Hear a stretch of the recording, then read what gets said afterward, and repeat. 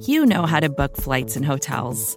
All you're missing is a tool to help you plan that unbelievable travel experience. That's why you need Viator. Book guided tours, excursions, and more in one place. There are over 300,000 travel experiences to choose from, so you can find something for everyone. And Viator offers free cancellation and 24/7 customer support for worry-free travel. Download the Viator app now and use code Viator10 for 10% off your first booking in the app. Find travel experiences for you. Do more with Viator.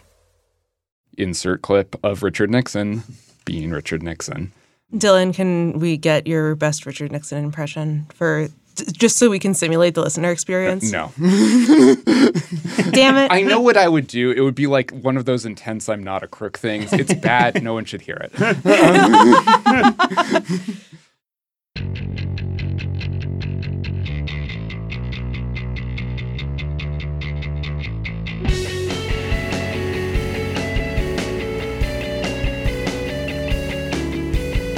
Hello, and welcome to another episode of The Weeds. I'm your host, Dylan Matthews, and here with me today in the studio are Weeds co-host Dara Lind. Hello. And Robinson Meyer, staff writer at The Atlantic. Hello. I'm really happy to be here.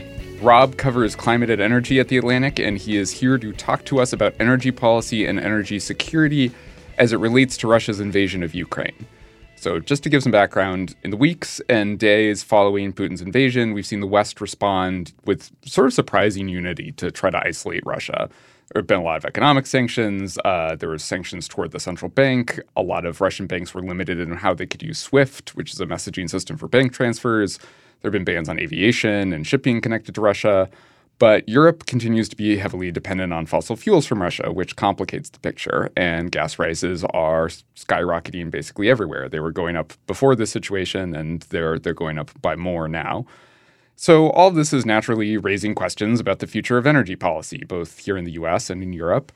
But before we dive into what's happening now and how energy policy in the United States could respond, both in the short and long term, it's worth taking a step back to just understand how our current strategy came to be.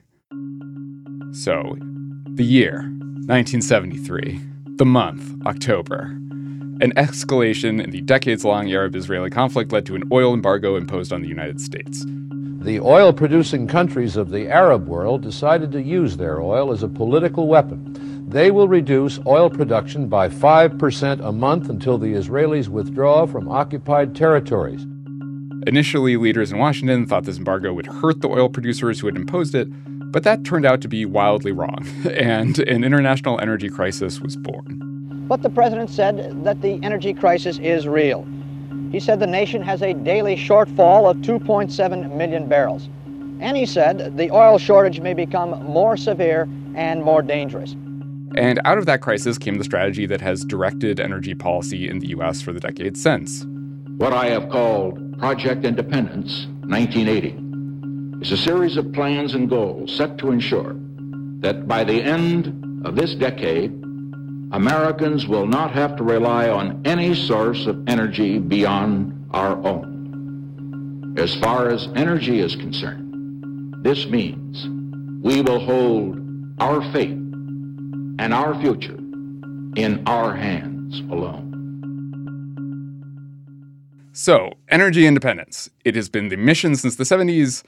Both Republicans and Democrats wanted to achieve it. And Rob, we kind of did achieve it. So where are we with energy independence right now? Yeah, exactly. So the initial Nixon plan was to have oil, or really slash foreign oil, by 1980. Didn't achieve that. And then suddenly in 2018, the U.S. achieved something like energy independence on paper. We became the largest oil exporter and largest oil producer, period. And we became the largest natural gas producer, and in fact had been the largest natural gas producer since 2011. So suddenly we went from this goal that as recently as like the 2000s had been basically a catchphrase and not something anyone expected for us. There was even not much attempt to develop like a serious policy around it. Right. Like it was the goal of policy, but it was so fanciful that there was not like a thought about how are we actually going to do this. This was just like the Emerald City all the way out there. Would it be fair to describe it as like the equivalent of like the U.S. saying it should be carbon neutral? Yes. In terms of like just that kind of, yeah, sure, nice to have. Yeah, I think it would be like the U.S. deciding like we're going to make all iPhones here. Right. Mm-hmm. It's like, okay, yeah, I guess we could do that, but we would, like, that's so far and distant, and it's not even in something like in our wheelhouse right now. Like, how would we ever get there? The wrinkle is, like, of course, we only achieved energy independence on paper. And because there was no serious attempt to develop what would an actual fully independent U.S. energy system look like, severed from the world, which also people don't even really want. Like, we produce more oil than we consume, but actually we're not really independent at all. And so even though we've kind of achieved this like notional energy independence on paper where we sell oil to the world, it's great, whatever, we're not self-sufficient in terms of our energy needs, and we rely on imports. We sell a lot of oil. It's all still priced on the international market, and there's no U.S. capacity to regulate or change or affect the marginal cost of oil in the same way that there is in the OPEC countries. And so we wound up kind of becoming market dependent. Like, instead of thinking we were going to be energy independent, we've become like newly dependent in three different ways, right? Like, oil companies are dependent on the market to set the price of oil. They can't really exert any decisive action over the international oil price. Policymakers have this like U.S. productive engine, but have no way to turn it on or off in a crisis.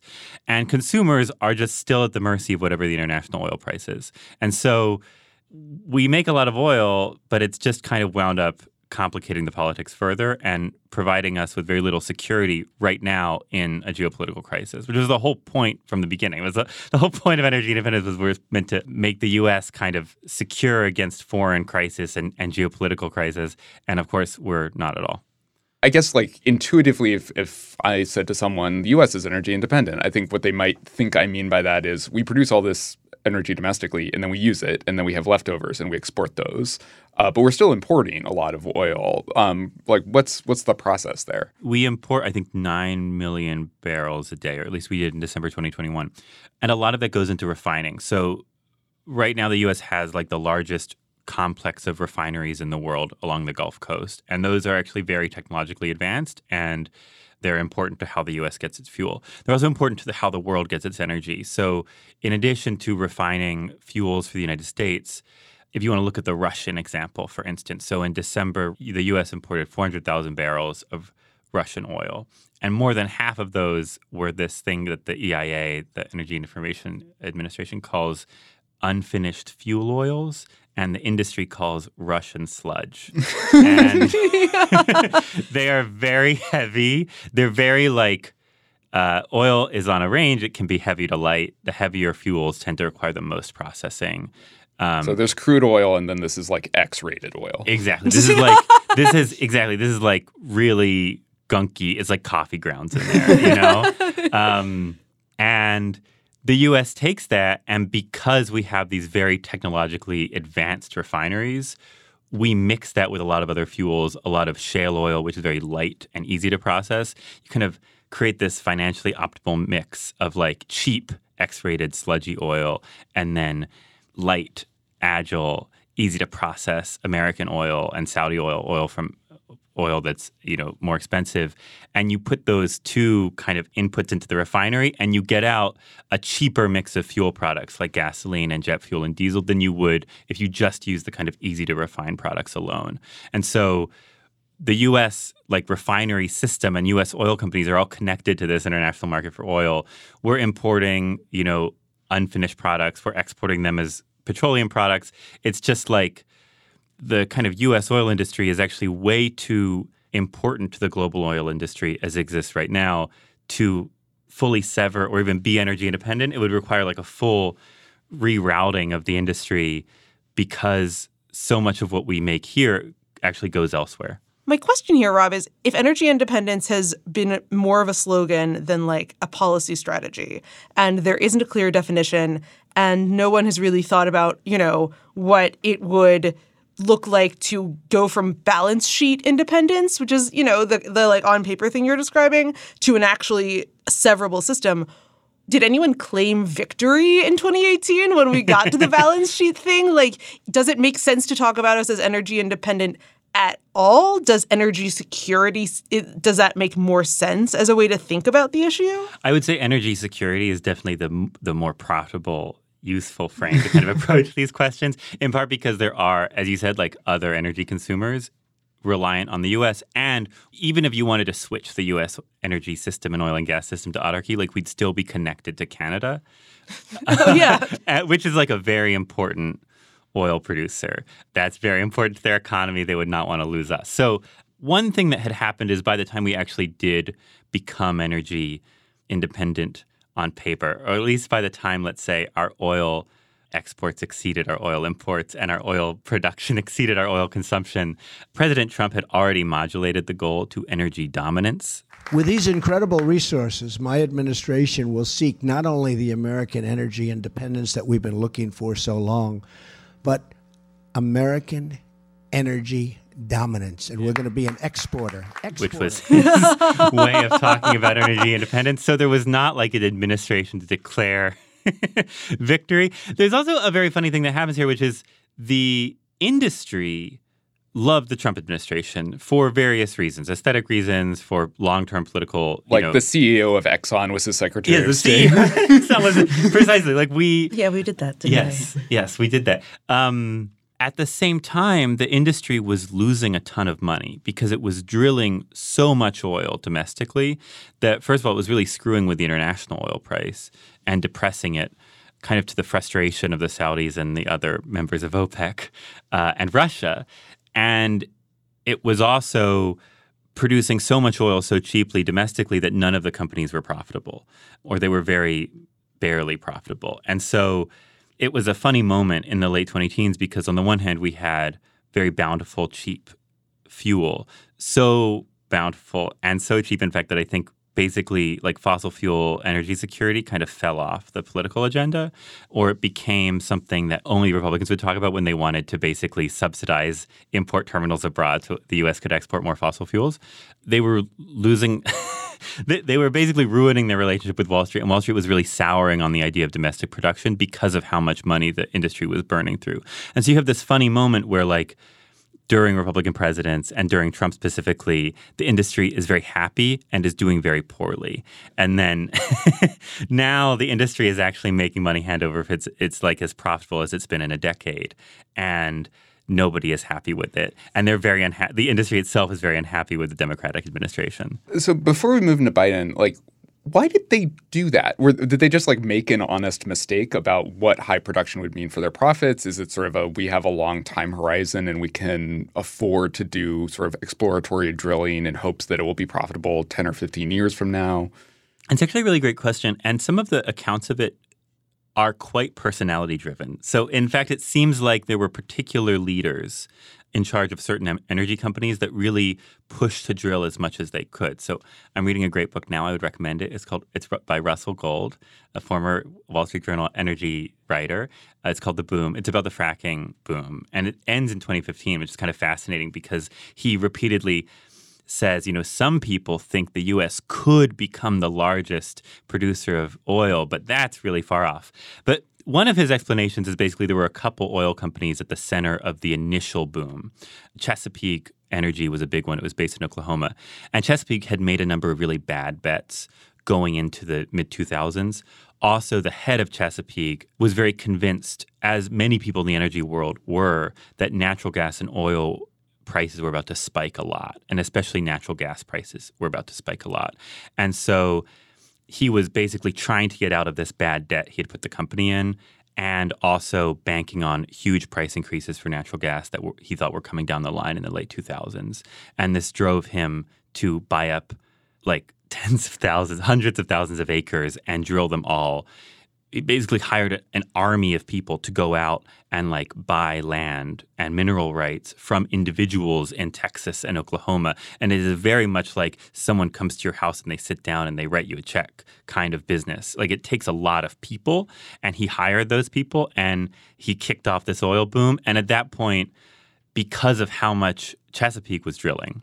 The other oil companies in the kind of shale patch that were experimenting with fracking had to follow suit because they had to kind of keep up with the production numbers that he was pushing the whole industry toward. And so it's this interesting thing where part of what drove the industry was an anticipation that was pretty widespread in the 2000s that the U.S. was about to run out of natural gas and oil, and that therefore we needed to go find as many domestic resources as possible.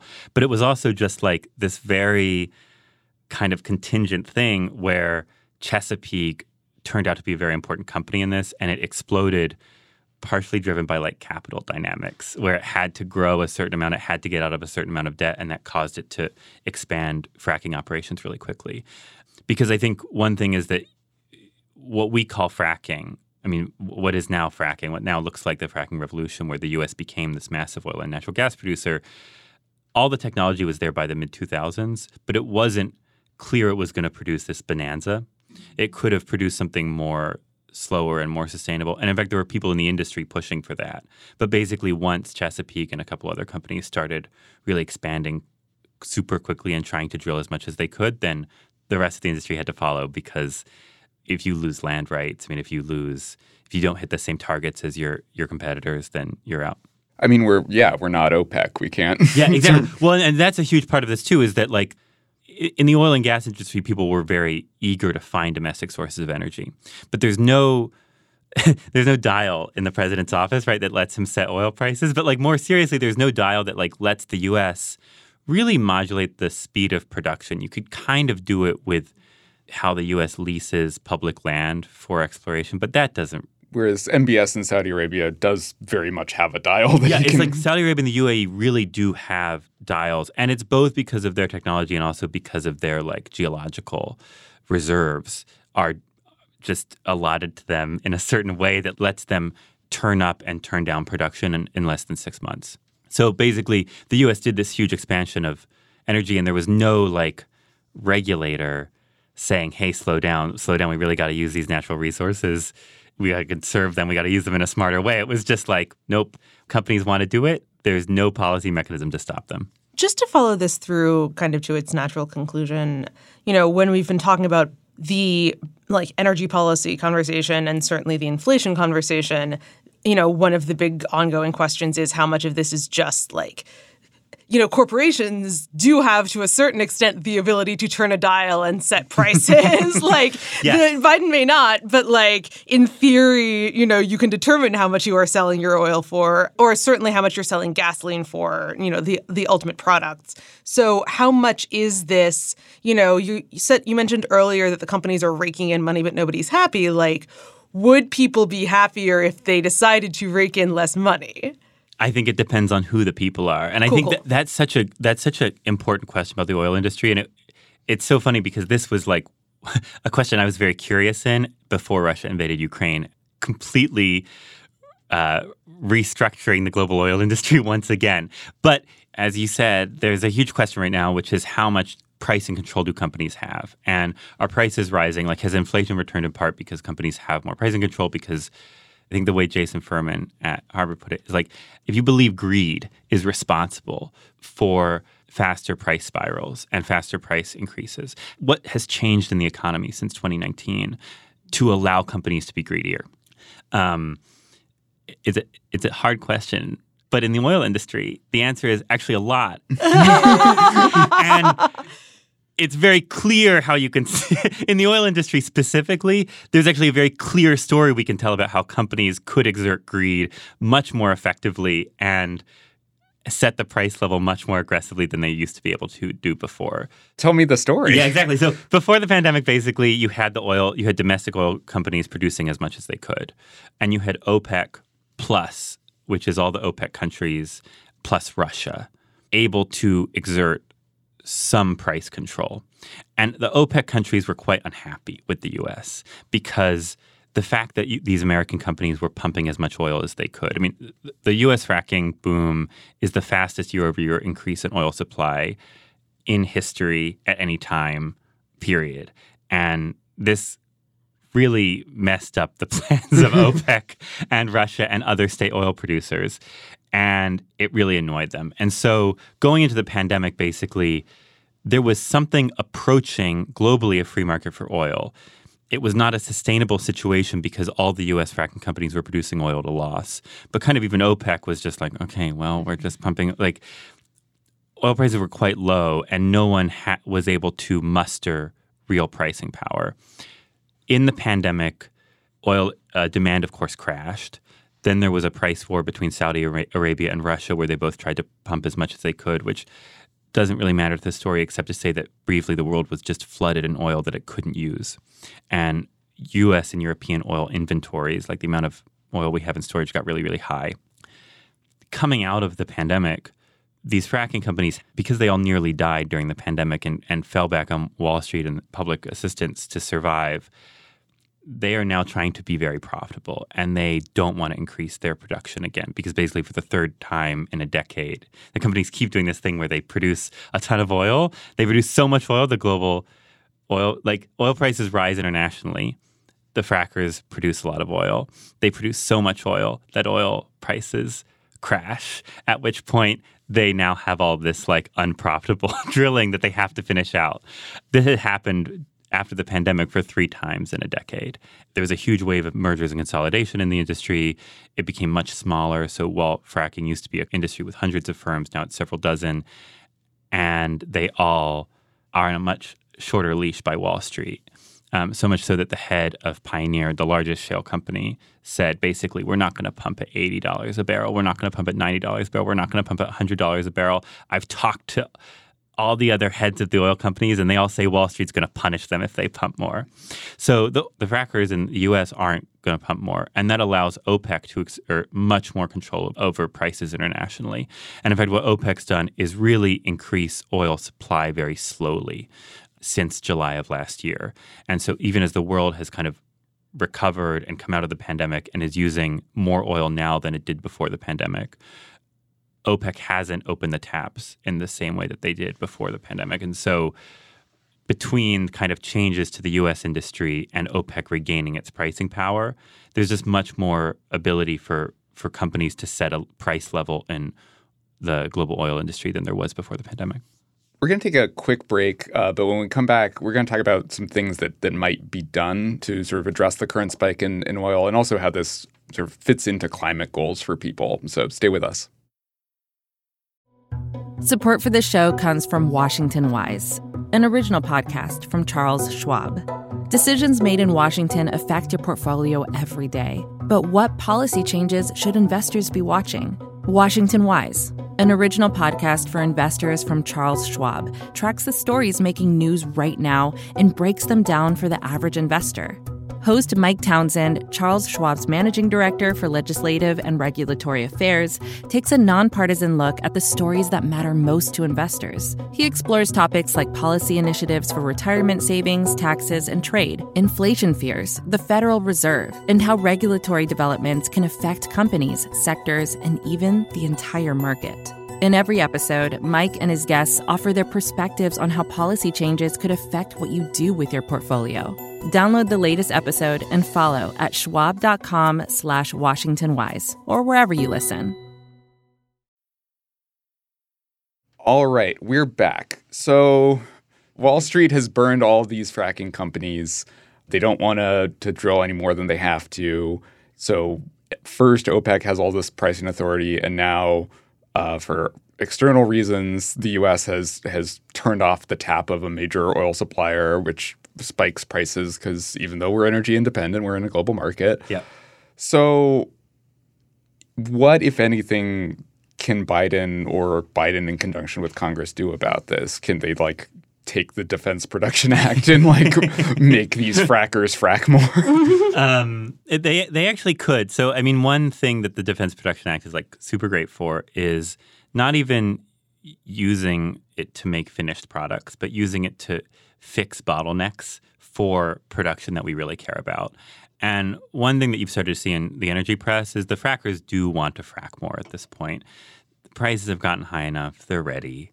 Oil and gas industry, for reasons that have to do with the fact that, they produce a product that goes up into the atmosphere and makes global warming, and that's very bad, can be quite aggrieved, but they also do have a real patriotic sensibility. And I think there is a sense now they do want to pump more. And in fact, you've seen some of the CEOs say that they're going to go to Wall Street and get permission. But what you also see them say is that they're really constrained on the input side. So they need high-quality sand to actually blast the shale apart 2 miles underground, and they need good steel pipe. And both of those things are really hard to get their hands on right now. And so one thing that you could see, I think one of the few policies that Biden could do that would be really helpful would be to use the DPA to provide those inputs to the frackers at fair prices and to kind of secure those inputs wherever they are, provide them, and that way the frackers would be able to produce more wells. That being said, there are some bank shot plans, including one I wrote about for The Atlantic, that we can talk about. But I'd say broadly, the answer to the question is like there's not a ton that Biden can do. And in fact, everyone is really stuck here. And I think that's the most, to some degree, like the most important aspect of the politics right now is like the White House, even if it did exactly what the oil industry wanted, which it would never do because that would destroy its coalition, still wouldn't really be able to open the taps. The oil industry, even if it pumped a lot, it's a global oil market. Russia made up a huge share of that market, 12 million barrels a day of a 100 million barrel a day market. The U.S. oil industry just can't provide that quantity that fast enough. It can't bring prices down. And so everyone is just stuck like with this bad situation, but no clear way out of it. So if the levers that are available aren't going to be enough to actually solve the political problem, which is to say they're not going to bring gas prices down to the point where like average Americans won't be noticing that gas prices are high. Given that we are talking about this in the context of like a broader energy strategy and like an administration that professes to take climate change seriously and want to reduce American dependence on fossil fuels, like, is it even a good idea to use the DPA to give fracking companies good sand and steel pipe? Or is this kind of incentivizing both in the like bad capitalist, like boom and bust behavior that we saw over the last decade and failing to take the opportunity to push Americans to diversify their own sources of energy consumption? Yeah, well, I mean, that is the question of the hour, I think. And I think there are two questions baked in there. The first is like, well, oil prices being very high is bad for Biden at the moment, but is it ultimately good for kind of Biden's policy goals in that it encourages people to go buy EVs, or at least it really slows down the rate at which they're buying gas cars? In the industry, they talk about something called demand destruction, which is basically if oil prices get high enough, then you destroy future demand. And one thing that you can see right now actually is the market, insofar as these things are knowable, actually already believes there will be more demand destruction in oil consumption in the U.S. in 2025 and 2026 than it did even a few months ago. So it's kind of projections for oil price levels and oil demand are lower a few years out than they were, at the end of last year. But it is a kind of funny thing because you can get really far into these conversations that are quite wonky and like quite arcane and turn on a lot of history and are still very important for the economy as it runs today, without talking about climate change at all, which is like the notional reason that I think we would have talked about fossil fuel policy for any reason kind of up until a few months ago. I think it would be good here to like bring up one of the bank shot plans because I think it would be the kind of best. Please. Yeah, great. Look, last week on this podcast, Dylan told a mostly true story about Pepsi's Navy. Like, Pepsi had a very big Navy. Yeah, well, as listeners will recall, they didn't trade the ruble on international markets, and so Pepsi had to be paid in vodka. And sometimes you run out of vodka and you opt for submarines. In the 90s, I feel. This is the kind of thing I feel like maybe I read it on Dylan's Twitter once. But in the 90s, basically, the U.S. ran these very successful bipartisan policies. Nunn-Lugar, I believe, was the name to deproliferate nuclear weapons. What do you call it? To get rid of nuclear weapons in Kazakhstan and Russia. And Ukraine. And the fuel from those nuclear weapons actually got reprocessed and went to the U.S. where it was consumed in U.S. nuclear power plants. And I believe through a lot of the late 90s, like 10% of U.S. electricity came from decommissioned Soviet nuclear weapons. Yeah. I did not know this. This is incredible. Yeah. I'm interpreting this as Ukraine gave up its nuclear deterrent, opened itself up to invasion to power my Furby. Yes, that's Yahooligans ran on Ukraine's nuclear umbrella. Yeah, exactly. Just direct that and Neopets. Yeah. Post 90s. We were talking bank shots. Yeah. So bank shot plans. One plan here would be the think tank Employ America, in a plan that I've written about and that they've circulated, has this kind of bank shot plan to use existing administrative authority to stabilize oil prices. And it would basically use the Strategic Petroleum Reserve, which is a large physical store of oil that the U.S. keeps in salt caverns around the Gulf Coast, as its first tool. And it would say the U.S. should conduct an exchange where it sells oil from the SPR today and buys oil back from new domestic wells next year. Because basically you can't bring a fracking well on in less than 6 to 8 months. But that's exactly the right amount of time to kind of do this exchange with oil coming off fracking wells in a year and oil that's available and just sitting in the Strategic Petroleum Reserve somewhere, miles beneath the Texas surface right now.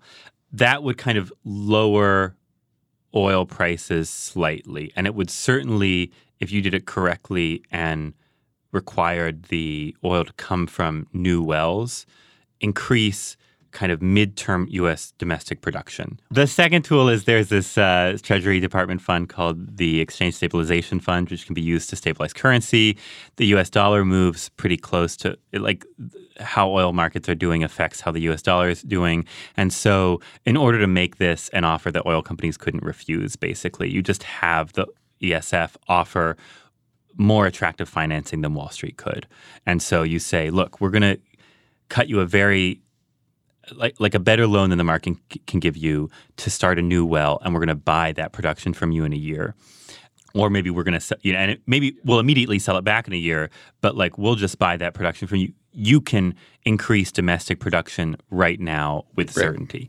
Now, of course, we're talking about increasing domestic oil production, exactly the thing that we were all so worried about happening during the Trump administration. So there are kind of two climate backstops to that plan, let's call it. The first is that if you use this authority in the Strategic Petroleum Reserve to put a ceiling on oil prices, you could also use it to put a floor on oil prices going forward. And that would be good because one thing we do know just empirically is that when oil prices get really low, people feel more comfortable buying gas-guzzling cars. And it's in fact partially because oil prices were so low in the 2010s that U.S. oil demand is now so high. I mean, there's just millions of barrels of oil a day go to powering the marginal difference of SUVs over what would have once been sedans or minivans, right? Because people bought SUVs because gas was cheap. It wasn't a big expense for them. So if you use the SPR to in the future put a floor on oil prices, that could be a really good climate policy going forward. It could also offer some stability to a domestic oil and gas industry that is pretty worried about breaking the bank and over drilling in the future. The second, let's say, climate saving grace of this plan is that because the oil and gas industry in the U.S. now consists largely of short cycle production, which is fracking, and because fracking wells produce most of their oil and gas in the first year or two of their life, if companies went out tomorrow and fracked a bunch of oil, the vast majority of that oil and the vast majority of those wells would have been used up by 2025 or 2026. And so what that would really do is stabilize the oil market in this near to midterm period where the U.S. economy still needs a lot of oil and gas to just operate and where oil demand is very inelastic. If that was married to a policy of slowly, steadily increasing the price floor on oil to get people to switch to EVs, that would be awesome. And you could even see that come out of the plan long term. But of course, none of this exists right now, and that would probably require a Democratic administration to implement. Yeah. So we've mostly been talking about how this affects the U.S., which makes sense. We all live here. But another sort of geopolitical aspect here is just the effect on Europe. My sense is that they haven't been as profoundly affected by the fracking revolution as the U.S., though, except in as much as they're part of a global market for oil and have benefited that way. But they've also, Germany in particular, has moved pretty hard against nuclear, which increased demand for coal and natural gas. They seem to get most of their natural gas from Russia. how do we get to that point in Europe? And is Europe where people are kind of used to higher gas prices anyway than the U.S.? Yeah.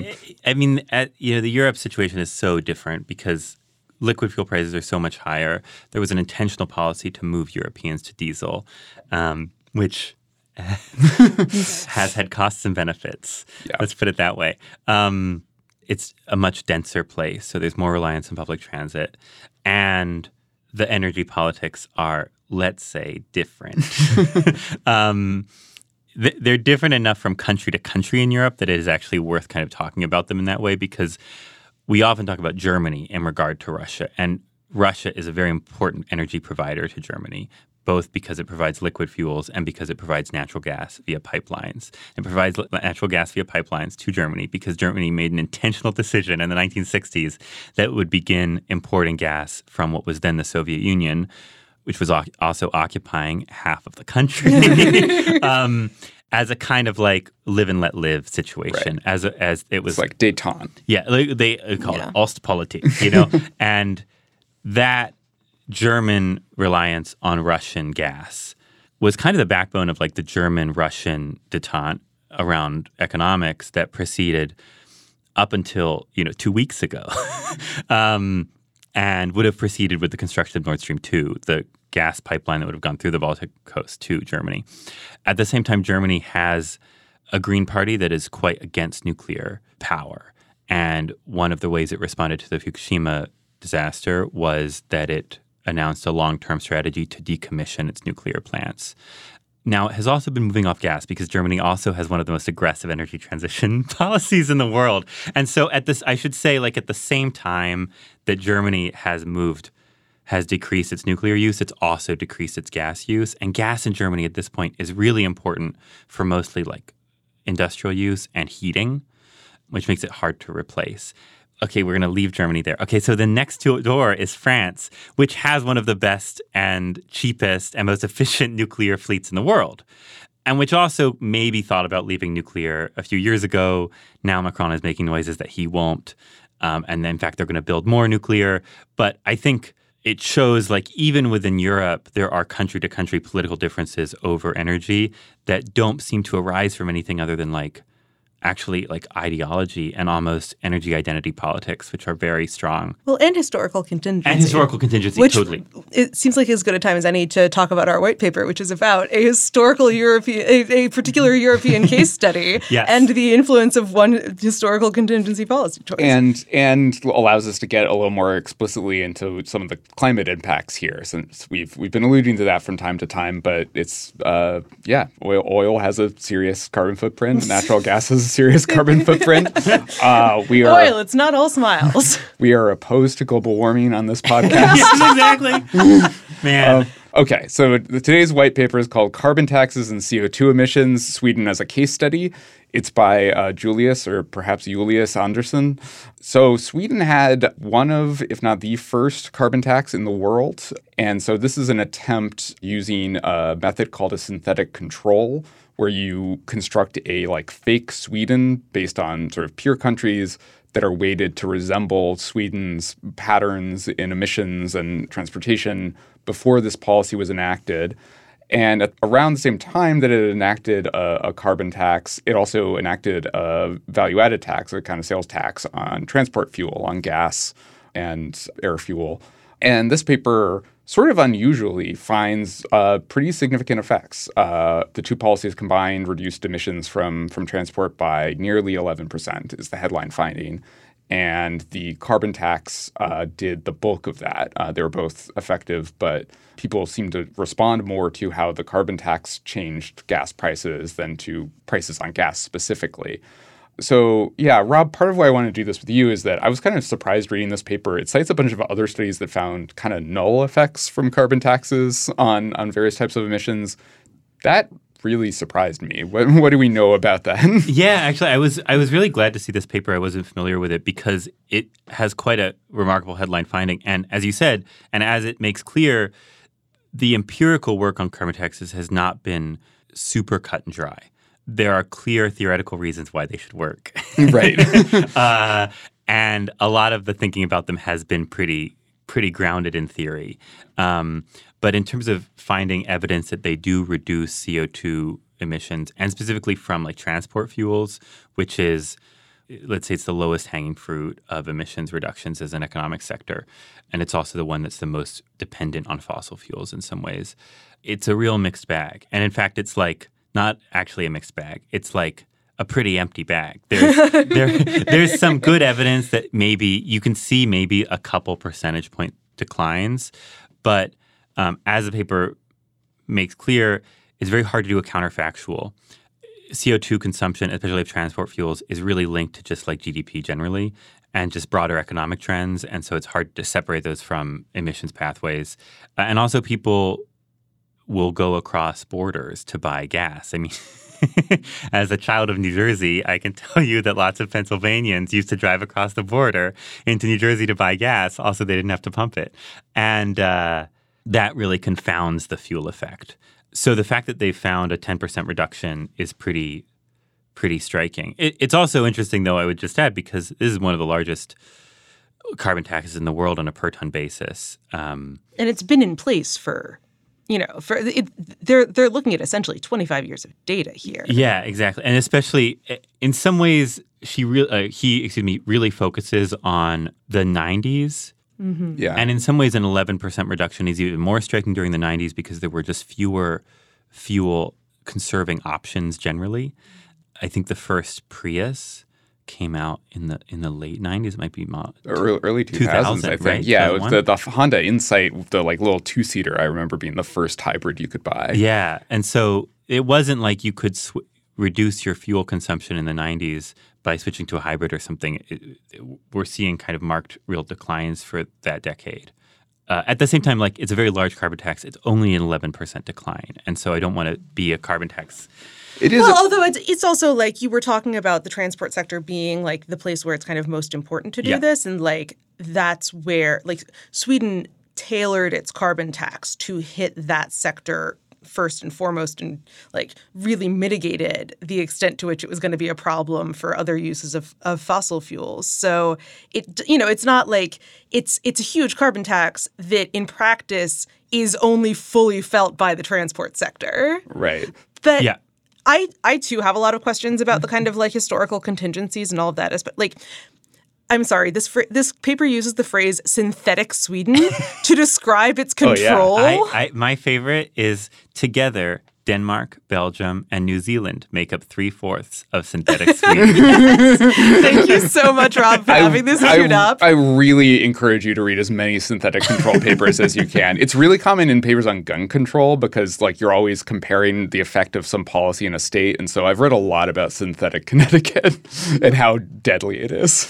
I do think that it's worth pointing out that the paper authors like have an explanation for why has an explanation for why he's finding like such a big effect when there's typically been a fairly null effect. And that's that like in previous work, you've estimated the change in demand induced by a carbon tax by projecting, okay, if the price of gasoline changes now and people respond to those changes, and then we raise it because we have added a carbon tax to it, and finds that, if this study is legitimate, that it's actually like what we think of as the price elasticity is much, much, much lower than it actually is. The added burden of a carbon tax suddenly reduces demand to a much greater extent than a secular hike in gasoline prices would. I don't know that I fully understand why that would be the case. And I also I think it's just very difficult to disaggregate the choices made by Sweden in like the early 1990s and going all in on a climate tax with subsequent choices that Sweden might have made in the next decades that might have brought them to this point. But like, does that make sense to you guys as, from a climate economic standpoint, that there's going to be a much bigger elasticity for the tax than for the secular price? I was sort of surprised by that and don't really know that I can make sense of it. That it seems my prior is that people go to the pump and are affected by the price they see. And it seems to make sense that this would be a big price. So just to put some numbers on it, the current as of 2021 at least, Swedish carbon tax was 1,200 kroner per ton of carbon emitted, and that's about $125. And the rule of thumb I've always heard for gas prices is that about $100 per ton carbon tax raises the price of gas by $1 a gallon or so. So that's this my rule of thumb too. Yeah, so this is like $1.25. That's like a really big share of the per gallon price of gas. But as Dara was saying, it's not just that, it's that has more effect than if you'd put a $1.25 gas tax on it. And that I don't know how to explain. Did the paper find that, or did it find that if the price went up by $1.25, that people would avoid? Right, yeah, compared to like a natural increase in the price versus, My inference was just, wow, people really hate paying taxes and will just avoid it. You know, maybe there's in people's like mental accounting, because they know that such a large share of a purchase will go to the tax, there's kind of like maybe a mental X over going to the pump more. They try to reduce more. But it's also hard to disaggregate from the fact that like it stayed in place, and a society that's made the decision to care about climate change and pass a tax of this size will also manifest at the individual level with lots of kind of choices away from gasoline purchasing. So it's interesting what we're seeing now, because some people are looking at the gas price hikes that are going on right now and how much people hate them and are using that to argue against a carbon tax. And I think what the paper shows is, first of all, we would actually see potentially even less demand compared to the kind of demand destruction we're about to see from just these high oil prices. And second of all, that there is something deeply different about price volatility in the commodity itself, an engineered higher level of pricing for gas across the board. Well, and one thing they find is that it reduced overall volatility, that just because taxes were such a huge share of the overall price of gas, like percentage-wise, the price didn't change as much due to global supply fluctuations as it would in the U.S., where like we have excise taxes, but they're something like 10%. If he quotes in 2019 like 10% of the cost, it's much less, I'm sure, now that the price of gas has doubled or more. But Dara, you had a fun Sweden story. Well, I mean, I do. It has very little to do with like energy policy, though. I just wanted to. We're here. Do it. It's only insofar as, yes, Sweden's politics getting more normal does seem to be a thing. Big shout out to Oskar Sigvardsson, who is a Weeds listener who was my tour guide through downtown Stockholm and told me wonderful stories about how, the country has a couple of assassination attempts of leading political figures, after which they will do things like take the radical step of insist that the prime minister have security guards. Like we're doing, we're talking about this as we're just walking through, a very under-securitized downtown. But while I was there was the beginning of December, when they had their first female prime minister for a few hours, and then she resigned, and then there was another vote later in that week to reinstate her because her coalition had fallen apart, in classic parliamentary style, between her being sworn in and like the next step in the official thing was partly because her coalition had been a Popular Front effort to keep the far-right party from being in the governing boat, and that meant that she had to hold together the far left and the center on budgetary issues. And so all it took was like defection of one of the parties in that big tent to get, the question of like, oh, is the government going to come together? Of course, in the midst of all of this, there's also the fact that one of the ministers that she appointed had to resign like the next day, because once he got appointed, there was pretty clearly an Oppo dump, because it was like that morning, like, hey, he's got a Me Too problem, which raises a lot of questions about the vetting abilities of like, whoever in the relevant Swedish political party is responsible for like checking out the resumes that you send to the prime minister. But also really does bespeak a certain like the difficulties of the Popular Front are not only do you have to hold everybody together on policy, but also if everybody knows where the bodies are buried because they have been fighting against you in the polls for decades, they're probably going to make sure that your faction doesn't get the plum spots in the cabinet. Yes, it is really hard to form a coalition in Europe right now when you need to push out the party that was founded by neo-Nazis. I'm sure I will get emails saying the Sweden Democrats are not currently neo-Nazis. They just were founded in the 80s by neo-Nazis, and it was a different time, the 1980s. And it is purely coincidental that they, like other far-right European parties, have gained steam after the 2015 Syrian refugee crisis. A lot of things have happened at surprising and not at all indicative times. Anything else on Sweden and carbon taxes? I feel like we might have an episode. No, I think we have an episode. The one thing I was going to say is that the fact that there's lower volatility in oil for this relatively high tax supports a claim that carbon tax advocates make, which is that the whole idea of a carbon tax, right, is polluters pay. You want to put the onus for the tax on polluters, and polluters then dispute this and say, we're going to pass the full tax along. It's going to be so easy. You don't even know how easy it is. And what the paper shows is that if you get a carbon tax that's high enough, it gets high enough that as the price of the commodity goes down, like polluters will pay more and they'll absorb more of the tax burden, basically to keep the volatility of gasoline prices to the consumer really low, or at least lower than they would be otherwise. It's striking how much you hear these arguments for how little empirical support there is for them. So it was nice to see them appear in this paper in a clear evidentiary way. Theory being confirmed by evidence. We love to see it here on The Weeds.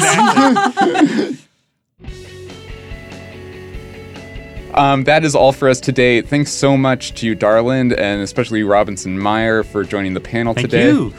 Our producer is Sophie Lalonde. Libby Nelson is our editorial advisor. Amber Hall is the deputy editorial director for Talk Podcasts, and I am your host, Dylan Matthews. If you have not signed up for the Weeds newsletter, please go to vox.com/weedsletter. That's vox.com/weedsletter. We'll be back next Tuesday. The Weeds is part of the Vox Media Podcast Network.